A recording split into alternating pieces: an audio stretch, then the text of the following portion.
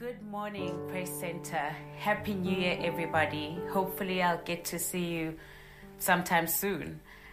For those of you that don't know me, my name is Carolyn Kize, and I look forward to connecting with you in the near future. Thank you, Pastor Agus and Auntie Lily, for inviting me to preach the word this morning. Well, we are continuing with the study in the book of John. Today's passage is from John 13, from verse 19 to 30. John 13 opens up the second half of the Gospel of John. The first 12 chapters center around Jesus' public ministry with signs and wonders. The second half, from chapter 13, focuses on Jesus' private ministry. As we've been going through the book of John, we have learned from the different preachers about the Gospel of John's purpose in chapter 20, verse 30, which says that now that Jesus did many other signs in the presence of the disciples, which are not written in this book, but these are written so that you may believe that Jesus is the Christ, the Son of God, and that by believing you may have life in his name. The purpose is that you may believe. There are moments and seasons in life that have the potential to challenge or shake our faith. COVID-19 did that for many people. People's faith was shaken. But for others, they put their trust and their faith in God, even though they didn't know how long the season was going to last for, even though they didn't know how much COVID-19 would take away from them. In the same way, in this passage, in John 13, what was about to happen was going to rock the disciples' world. It was going to shake the disciples' confidence. Therefore, it was crucial for Jesus to tell them what was about to happen before it even happened, so that they would remember and believe that he is the Christ. Let's pick up from John 13, verse 19 to 20. And it says this: I'm telling you this now, before it takes place, that when it does take place, you may believe that I am he. Truly, truly, I say to you, whoever receives the one I send, receives me.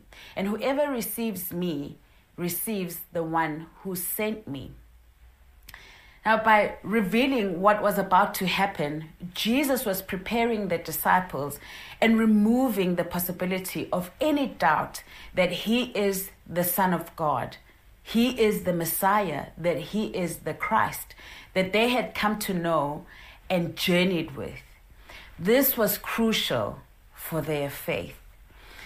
The first point that I would like to pick up from this passage of scripture is that the disciples receive assurance from Jesus. Number one is assurance from Jesus.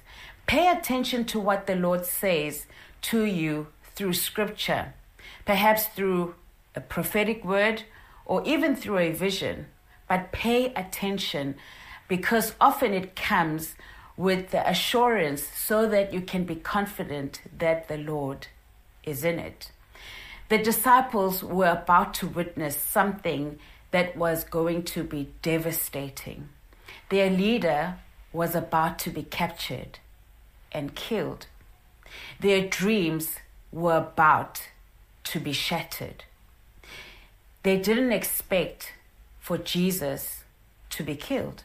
They expected Jesus to be a powerful ruler.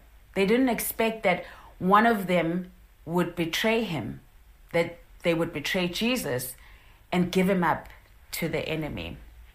Now, this is not the outcome that they had signed up for. This is not what they expected. They had witnessed Jesus performing miracle after miracle after miracle. In just chapter 11, they had witnessed Jesus raise Lazarus from the dead. Why would they expect that Jesus was about to be humiliated and ultimately killed through the most degrading manner?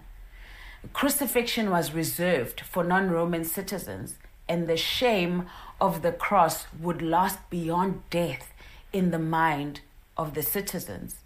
The disciples were about to go through a traumatic experience. Therefore, it was so important for Jesus to tell them what was about to happen in order for them to remember this information and believe during their dark hour. In the same way, the Lord gives us assurance. In May of 2008, I sat in my doctor's office and he gave me the news that they had discovered a tumor in my pituitary gland from the MRI results. The good news was that it was benign. The bad news was that it was growing, causing pressure in my brain, and my hormones were completely out of whack. I remember feeling scared and confused because a year before that, my eldest brother had passed on from lung cancer. The question I had was, why? Why was this happening to me? And why so soon after my brother's death? There were so many thoughts going through my head. Now, to cut a long story short, I remember that months before that, before I was diagnosed, I had been meditating on Psalm 23 for months. I had no idea why I couldn't move on from that passage of scripture. I remember particularly verse 4 that says that though I walk through the valley of shadow of death, I will fear no evil, for you are with me. Your rod and your staff, they comfort me. I remember feeling peace and knowing that the Lord was going to be with me. However, the tumor continued to grow, and the neurologist eventually made a decision that I needed surgery for them to remove the tumor. They needed to open my head. I was wrecked. My faith was tested, and I was confused. I consulted with many pastors and family members and friends just looking for answers. And one evening, I was awake at 2 a.m. I couldn't sleep, and that actually had become a pattern for me.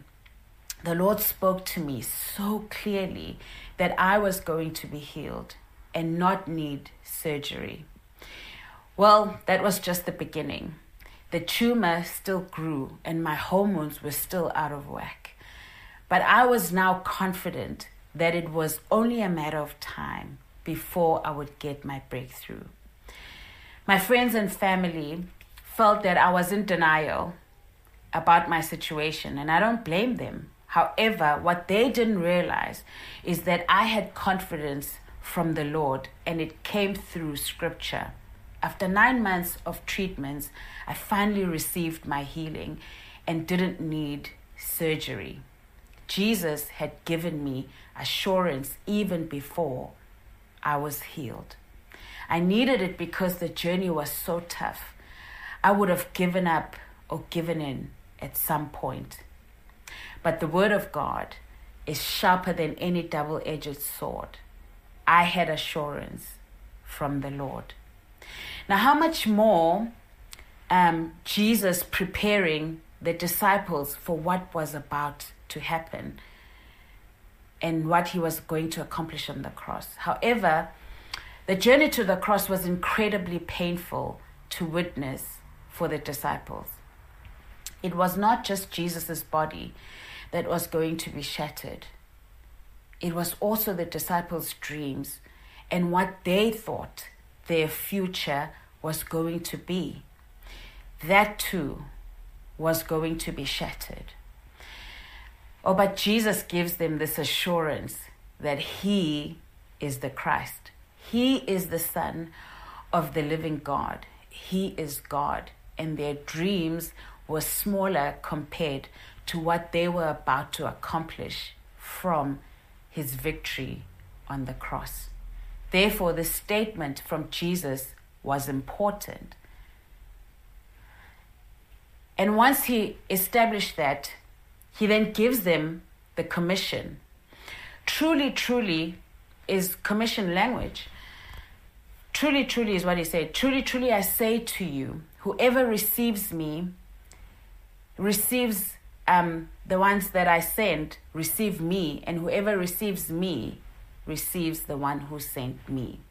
Jesus here is assuring the disciples that the commission stands, and whoever receives them receives Jesus. It was not over, and it's still not over. Jesus wants to reassure some of you this morning. He has called you and he has prepared you for the journey ahead. The second point that I want to pick out from this passage of scripture is that Jesus anticipated the traitor. Verse 21 to 24 says that after saying these things, Jesus was troubled in his spirit and testified, truly, truly, I say to you, one of you will betray me. The disciples looked at one another, uncertain of who he spoke. One of the disciples, whom Jesus loved, was reclining at a table at Jesus' side. So Simon Peter mentioned to him to ask Jesus of whom he was speaking. Jesus was troubled in spirit, not because he was taken by surprise that Judas would betray him. That's not the reason why. You see, Jesus was troubled by the weight of the cross and the taking on of sin onto his body. Jesus knew no sin. He was tempted, but he was without sin. And now he was about to be filled with sin as an exchange on the cross. 2 Corinthians 5:21 says that he made him who knew no sin to become sin on our behalf so that we might become the righteousness of God. So that we might become the righteousness of God. Jesus knew that Judas was going to betray him. How do we know this? If you look back at verse 18, Jesus was saying that I know the ones that I have chosen. Jesus knew exactly who he had chosen. Judas had a choice to either allow greed to lead him or turn away from his ways and be led by humility. But he chose greed and clearly couldn't live with the consequences of his choice and hence killed himself. Jesus was not troubled because he had just found out about Judas, as I've mentioned. It was the task, the assignment that was bigger than the betrayal by Judas. You see, our purpose, our assignment, our calling is bigger than the betrayals that we are going to experience in life. As painful as it can be sometimes to be betrayed, especially by those really close to us, we need to be really careful that we do not spend too much time focusing on the betrayals rather than focusing on the assignment. The Lord has an assignment for each of us. We were created on purpose, for a purpose, with a purpose. Jesus demonstrates well that our focus should be on the mission of what we're here for. Another character is Joseph in the Old Testament, who did the same thing. His focus was not on his brothers who betrayed him when he arrived in Egypt. He focused on the mission, which was to represent God in all that he did. And he was excellent in everything that he did. Joseph was betrayed by his brothers, people who were close and intimate to him, they betrayed him by trying to kill him. In the same way, take note that John and Judas were sitting on either side of Jesus. See, people at Passover meals reclined on the couches as a sign of freedom. Free people reclined to eat, whereas slaves would stand or sit. In this setting, John and Judas are sitting close to Jesus, that they could even whisper to him, and they could hear what he whispers to them. It is side by side one of the greatest pictures of friendship betrayal. As N.T. Wright noted, that the medieval paintings of the Last Supper, they get it wrong.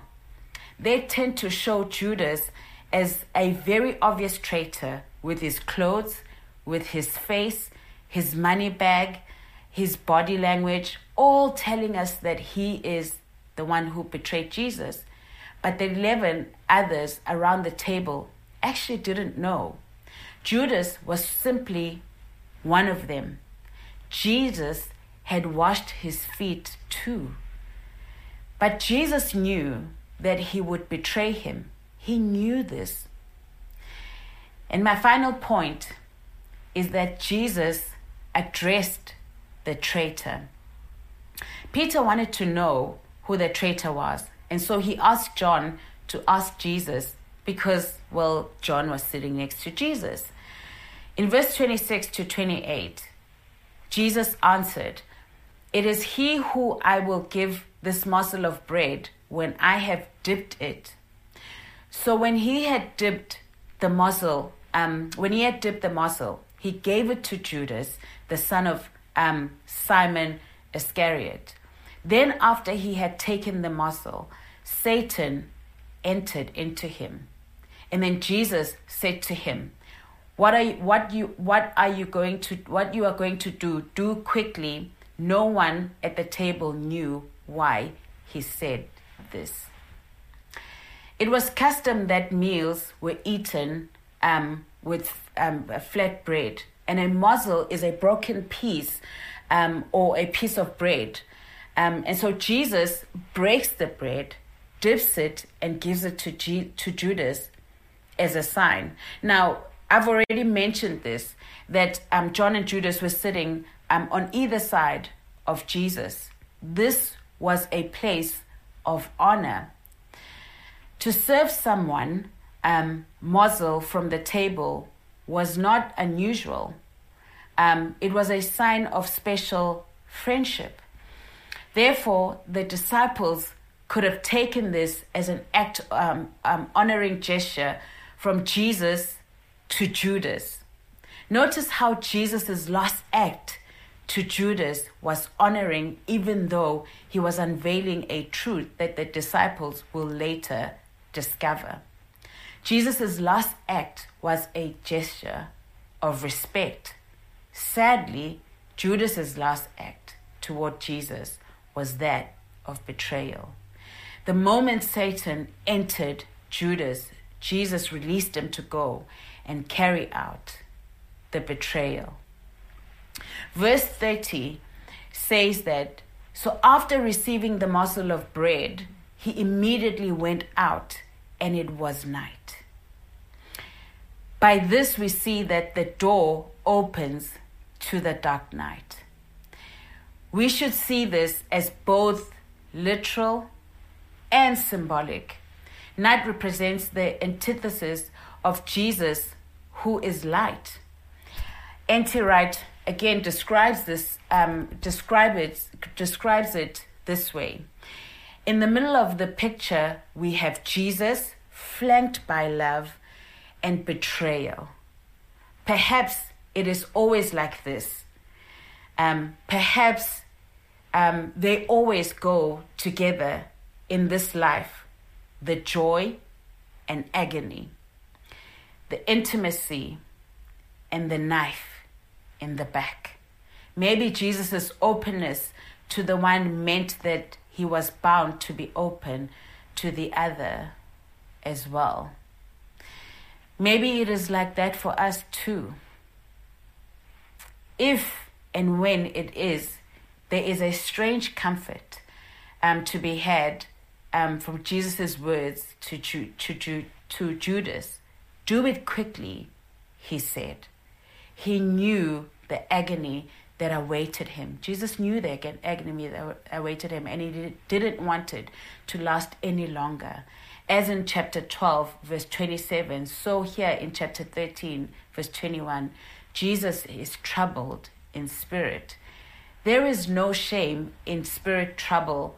It's what you get when you're a foot washer, when you're a generous love person, open to deep friendship and to the serious wounds that only come from friends.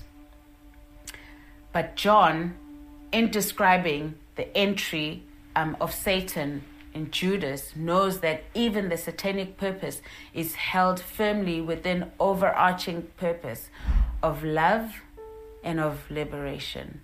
The light will go on shining in the darkness, and darkness will not overcome it. I don't know where you find yourself this morning. Perhaps you're at a place where you are on a journey and you need the Lord to give you a word. You need assurance from Jesus. And if that's you, we're going to get to minister to you in a moment. But perhaps you are the person that has just experienced betrayal or have experienced betrayal over the years from people that are close to you, from people that you trusted, from people that you honored, that you served, from people that you loved, from people that you showed humility to by, perhaps washing their feet like Jesus did with the disciples. Perhaps you find yourself still dealing with the pain and the wounds of betrayal from close friends or a close friend. We're going to have an opportunity as well for you this morning to minister to you. And my prayer is that you would open up those wounds and allow the Lord to minister to you. Whether you need to hear a word from Him and you're facing a very challenging season or going through a dark journey and you need a word from Him, may you receive that this morning. Or perhaps you are needing to receive healing so that you're released from the anger, the bitterness, and the sadness that has come from being betrayed by a close one. Again, we want to minister to you. May the Lord bless you and keep you. May the Lord make His face to shine upon you and be gracious to you. May the Lord lift up His countenance upon you and give you peace. Amen.